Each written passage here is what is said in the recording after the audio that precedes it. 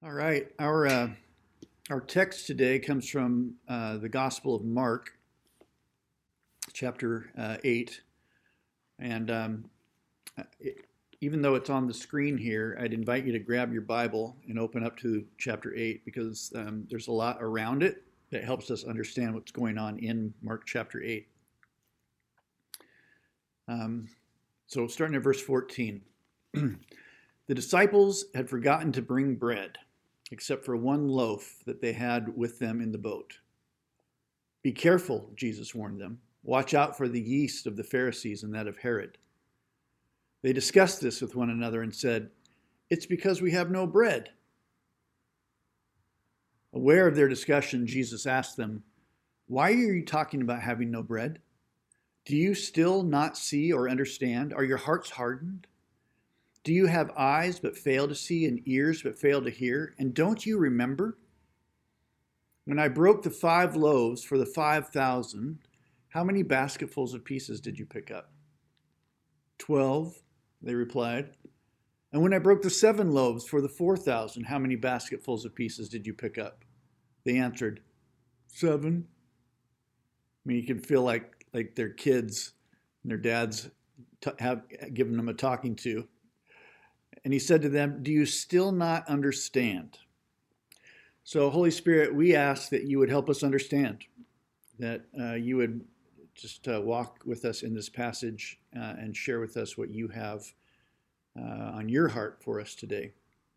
You know, when I prayed earlier this week and was just asking Holy Spirit what he wanted me to preach on, this was the passage that came to mind.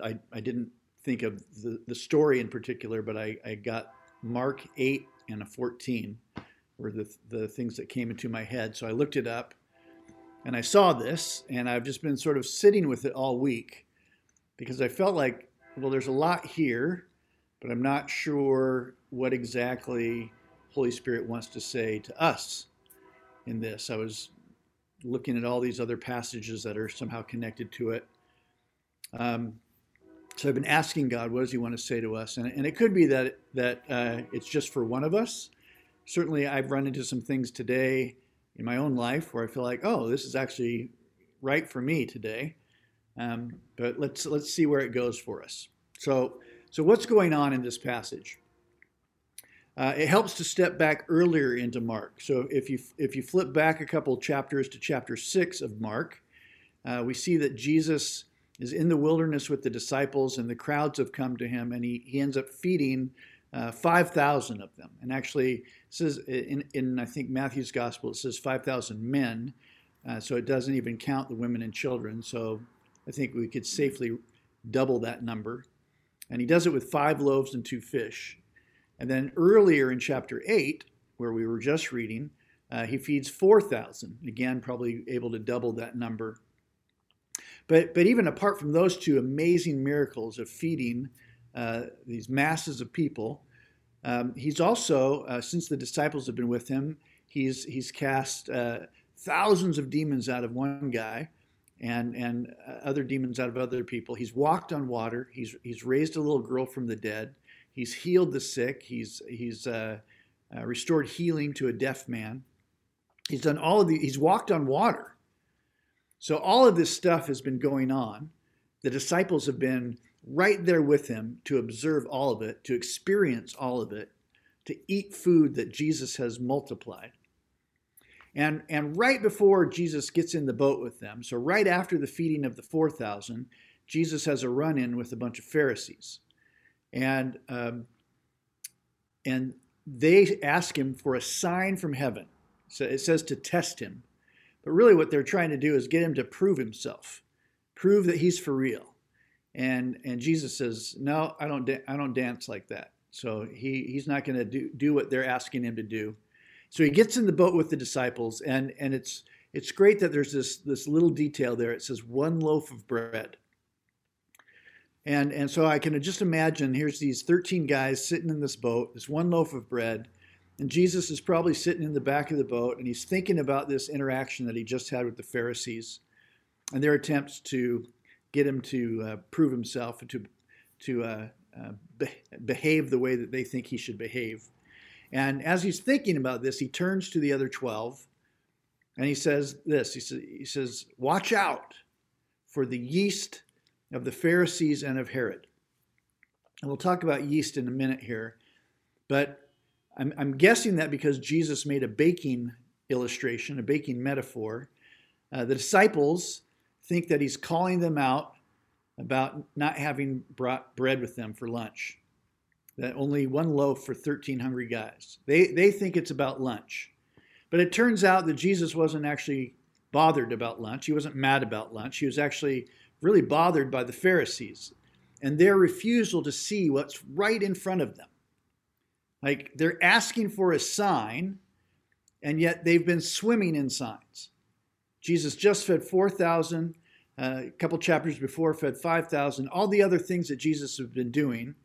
They're swimming in signs, and they won't allow themselves to see it.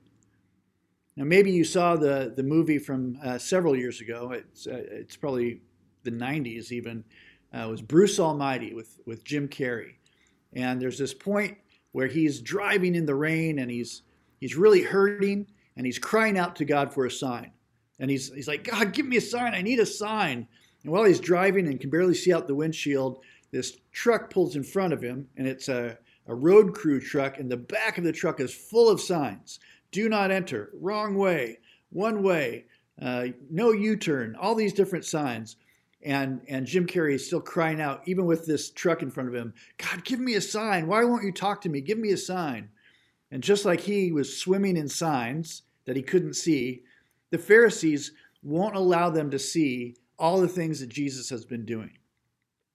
So it made me ask the question, why? Like, what are the Pharisees afraid of? What does it cost them to say, yes, Jesus, you fed 4,000, that's a sign. You fed 5,000, that's a sign. I think it means because to say that Jesus has done these things, it means that they have to believe Jesus is who he says he is, that Jesus is for real. And if Jesus is for real, it means that they've been wrong about God, and that Jesus, this rule breaker, this friend of sinners, is actually the one who's right. But Jesus doesn't bow to their demand. Actually, he wouldn't bow for anybody's demand because he knows that their hearts are hardened. Jesus doesn't perform in order to prove that he's real for us. And yet, he also seems to be willing to do some things, right? So have you ever asked God for a sign? I have. I've shared this story before, but maybe some of you are new to it. But when I was in high school, I became a Christian at the end of my 10th grade year of high school. And at that time, and I continued on smoking a lot of marijuana. And that was just how I spent my time with my friends. But I started to feel convicted about it. Like God didn't, it wasn't legal back then, and it wasn't medicinal for me. And that God was convicting me. I was feeling guilty and convicted about it. So one summer night, I was out with my friend Tim, and we were at the church parking lot of the little Presbyterian church in the small town that I grew up in. And I had rolled the window down on the passenger side, and I was sitting on the door just looking up at the sky, beautiful starry night, and feeling convicted about this marijuana that I had with me. And I just said, all right, God, if it's wrong, tell me it's wrong. Give me a sign. Give me a shooting star. Give me lightning. Give me thunder. Give me a voice. Mike, it's wrong. And nothing happened. And seeking to justify my lifestyle, justify my actions, I said, yeah, I didn't think it was wrong. And I looked down from the stars, and I looked at the other side of the car, and there on the other side of the car was a stop sign. Just red and white, S-T-O-P, stop. And I just went, oh, all right. I asked for a sign. I got a sign. So I dropped the joint and didn't look back. The really amazing thing about that is that there's no stop sign in the parking lot. It's this little church. It's a gravel parking lot. They never had a stop sign there. I went back years later. My sister got married at that church, and I went down there and I looked, and there was never a stop sign there. In fact, the the streets go several blocks in either direction before you can actually barely see a stop sign. So whatever was going on at that moment, I asked God for a sign. He gave me a sign. So sometimes he's generous about that. But it wasn't about trying to prove that he was God. He was trying to communicate something to me. So Jesus tells his guys, beware of the leaven or the yeast of the Pharisees and of Herod. Now, in the Old Testament, which was the only Bible they had, yeast or leaven often was a reference for sin. Like during the Passover, as they celebrate Passover, they're supposed to remove all the yeast from the house as a sign of just sort of cleansing it for God's presence, cleansing it for God, what God wants to do. So the idea of leaven, when Jesus says beware of the leaven, he's really saying beware of the sin of the Pharisees and the sin of Herod. So what's the sin of the Pharisees demanding a sign? Well, I think it's that they're so narrowly stuck in their ideas about who God is and how they have to perform for God that they can't see what God is actually doing right in front of them. They can't believe what God is actually doing right in front of them. So their sin is a hardness of heart. Nothing that Jesus could do or say would pierce that hardness of heart. They've completely shut themselves off.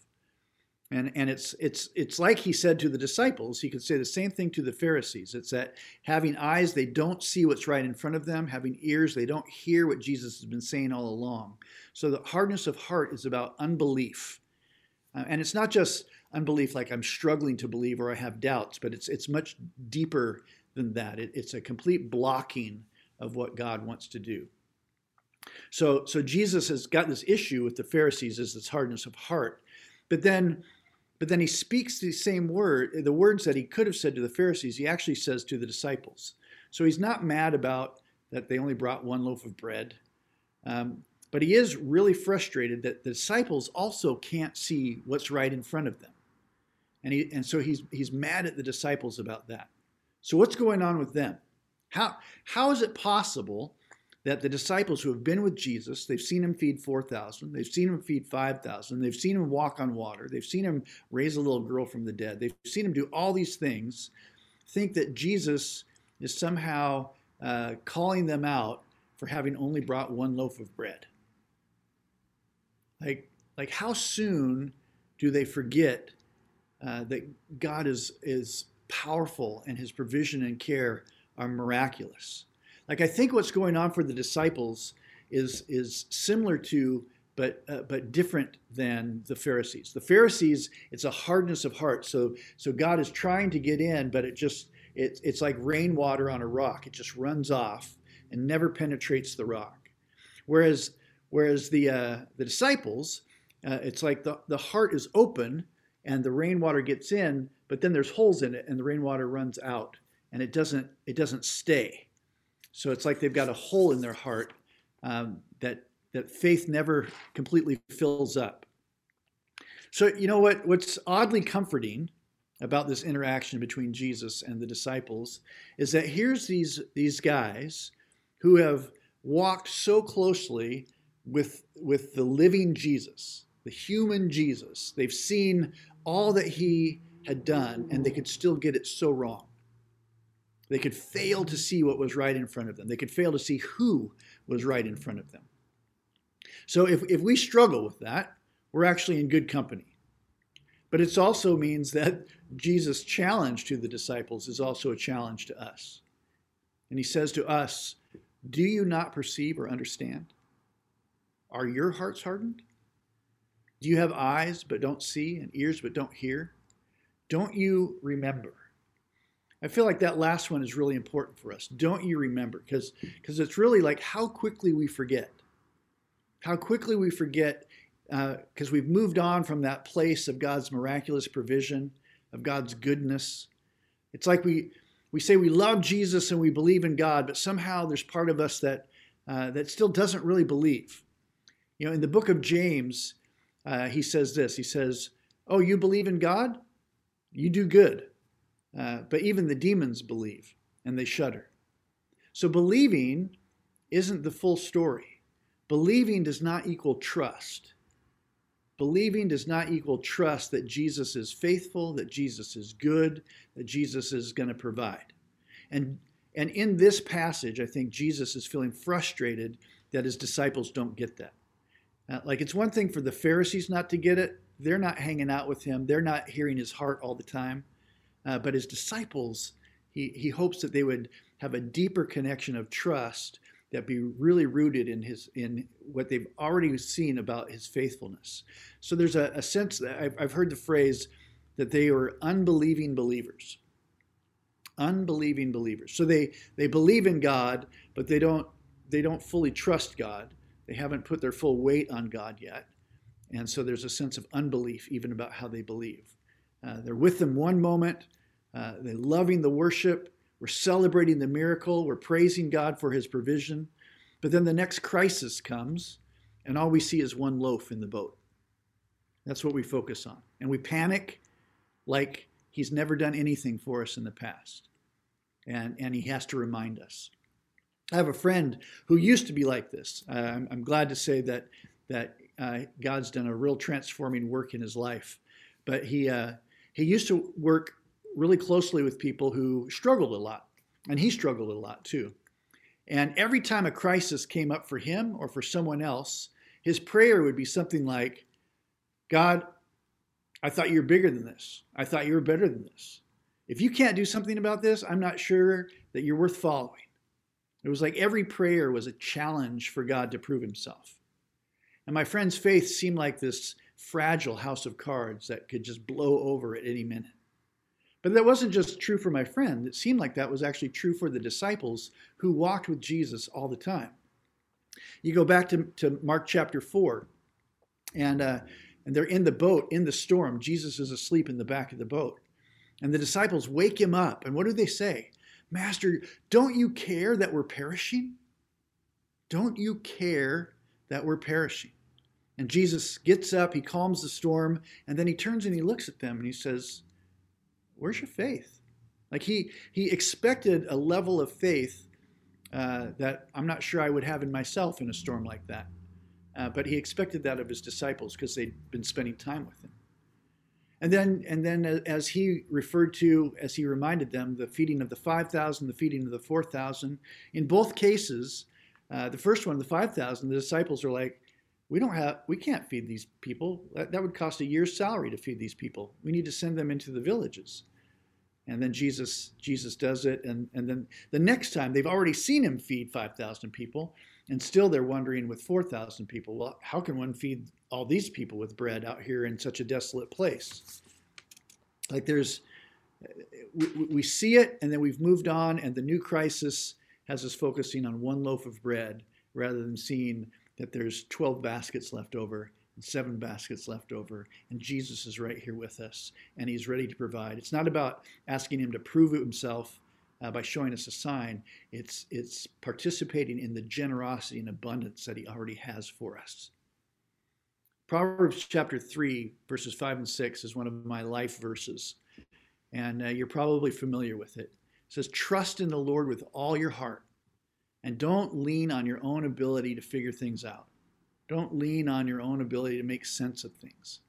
Acknowledge him in everything you do, and he will lead you on a straight path.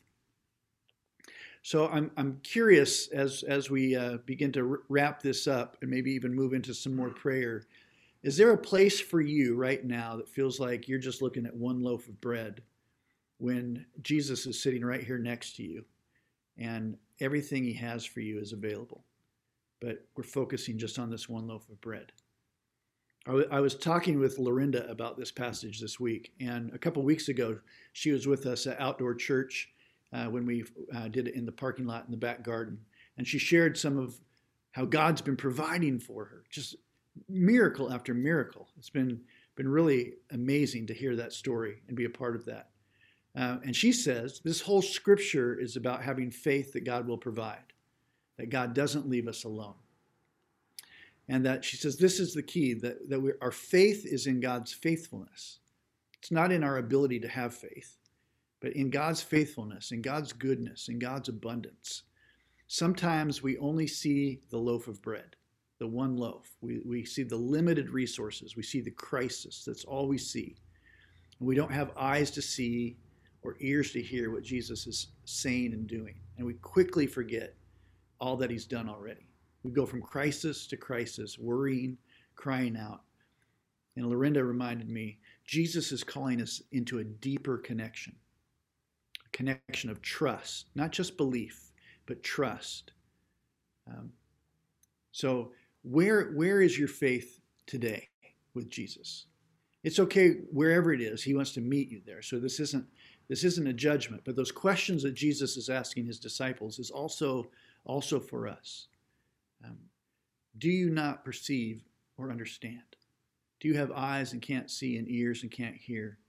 Don't you remember? Are you looking at the one loaf right now? It's about something in your life and wondering if that's going to be enough. Have we forgotten about his provision in the past? What I want to do, just to close our time, is pray the opposite of the questions Jesus was asking his disciples. So let's pray together. So Lord, we really need you, Lord, because we are people of the moment, and we forget often what you've done for us in the past, and we look at this one loaf of bread, or we look at the future, and we think, how in the world are we going to do that? How are we going to make it? How are we going to pay rent? Where are we going to live? All these different questions, which are really big, challenging questions for us, but aren't big challenges for you. Lord, I ask that you would open our eyes to see what you have already done and what you are doing. That you would open our ears to hear what you're saying to us right now, even as our eyes are fixed on one loaf of bread. I ask you, Lord, remind us of the ways that you've provided for us in the past. Remind us of your goodness. Remind us of your faithfulness. Lord, if there's a place in us where our hearts have become hard, I ask you to soften our hearts. What's impossible for humans is possible for God. We know, Lord, that there were Pharisees who actually came to faith in you. So while there were Pharisees who had hardened their hearts, not all of them did. So soften our hearts, Lord. Would you take us right now into a memory of your provision?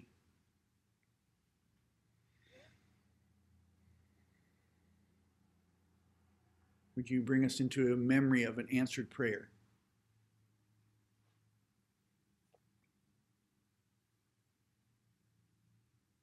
Thank you that you're right here in the boat with us.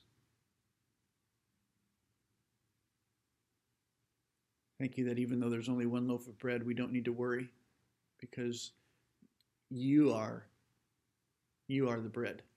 You're the bread from heaven. Tu eres mi pan, Señor.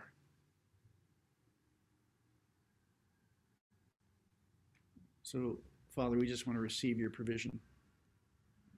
And Lord, I just pray for my brothers and sisters that if there are areas where they really need provision. I know Lisa's led us through some things, Lord, but like if there's health provision that needs to happen, if there's legal provision that needs to happen, if there's financial provision that needs to happen, we look to you, Jesus, and we trust you. You're right here with us. We say we trust you, Lord, and we trust your faithfulness. We trust your goodness, and we trust your provision in all those areas that seem like all we have is one loaf. Thank you, God. Bless you. In Jesus' name, amen.